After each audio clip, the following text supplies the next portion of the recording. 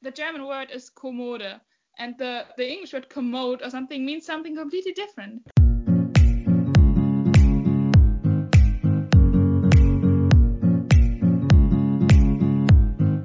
This is Faith and, a Christian podcast exploring faith in real life with young people.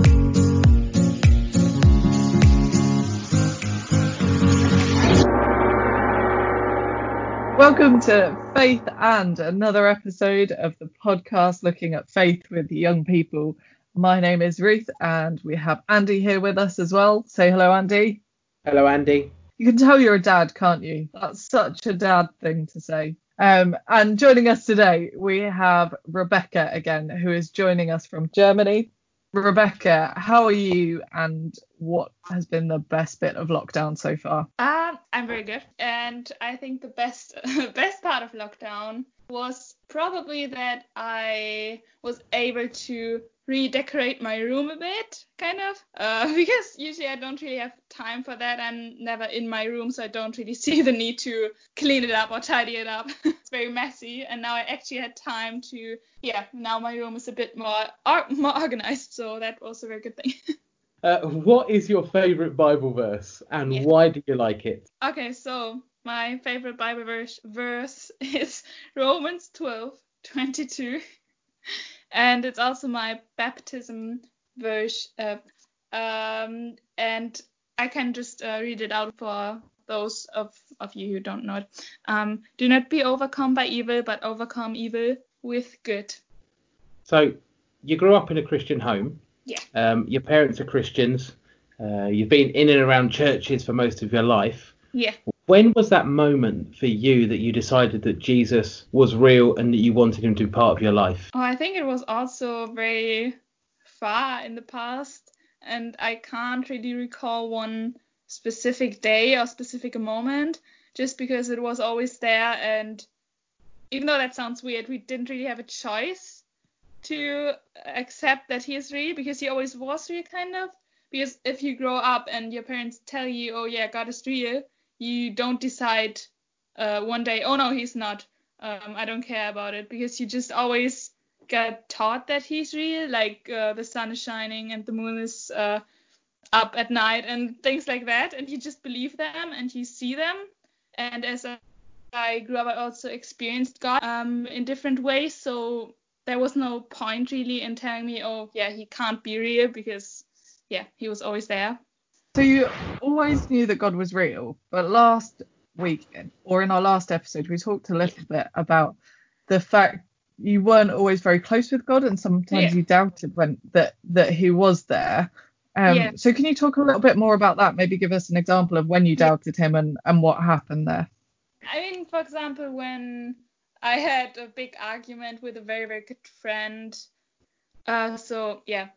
It kind of felt like, I don't know, because she was such a big part of my life, and we had been best friends for a very long time. And she was also the first person that I met here.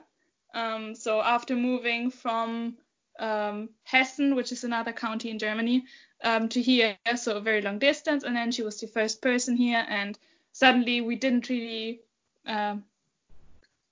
speak to each other or meet each other regularly. So that felt like just this big thing happening in my life. And I also felt like God left me at that point, kind of, because I felt so lonely and depressed. I was just asking myself, why is my friend just moving away from me so quickly? And what did I do? And how could God let that happen to me? So that was probably a major thing where I just questioned not God's existence, but if he's really good or if he really cares about me. Yeah, and how did you get through that? So what made you change your mind, as it were, from going, oh, maybe God doesn't care about me, maybe God isn't good, to, oh no, I think he is again? I think my family mainly, because they were still there, even though my friend wasn't, and just the fact that God wouldn't take everything away from me. And even though I didn't understand back then why I needed this break with my friend, I still had people around me supporting me and being those positive instances in my life. And actually that applies very good to the Bible verse that I talked about earlier, because even though it seemed so bad and it seemed so negative to be left alone without this friend, I still found my both parents and my brothers around me and still supporting me, and I wasn't left alone really. So that helped me realizing that God is good. That's really great. So what difference does knowing God make in your life? That's also hard to answer because, as I told you, Jesus kind of was in my life for like as long as I can think, and I don't really know how it would be without Jesus in my life. But obviously I can think about other people who don't have Jesus in their life, so I can compare to that. Okay, well, let me rephrase it then. How does having God in your life affect the way you live it? I think quite often I kind of realize when I did something wrong.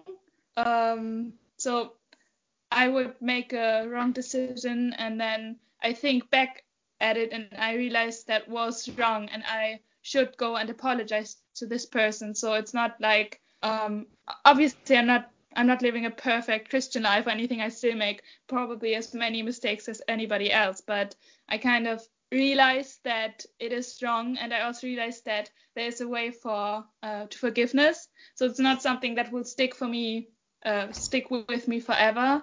And I obviously have this choice to give it up and give it to God and to apologize to this person.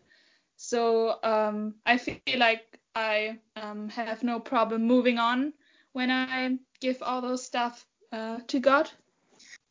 Because you believe in God and you follow Jesus, has that ever meant sacrificing anything? Have you ever had to give anything up that was quite a difficult decision that you knew was the right thing because you follow Jesus?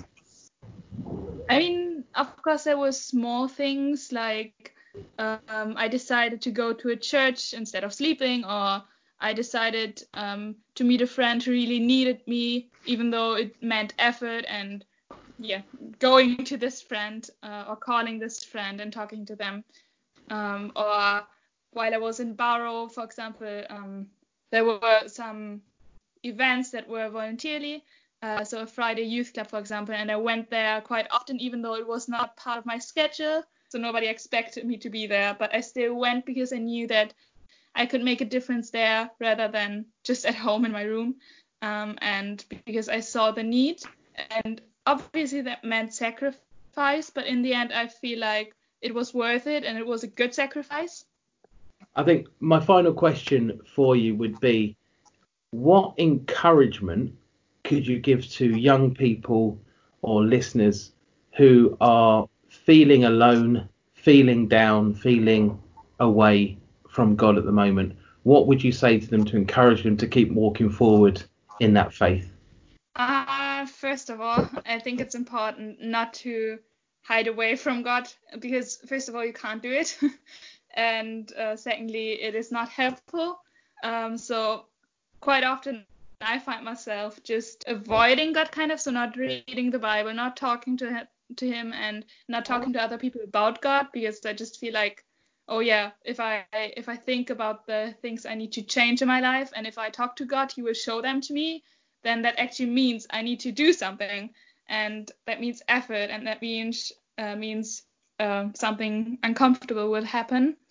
But in the end, it's always good to listen to God, and even though that means you have to change something in your life, eventually you'll be way happier and you will see why God led you through that.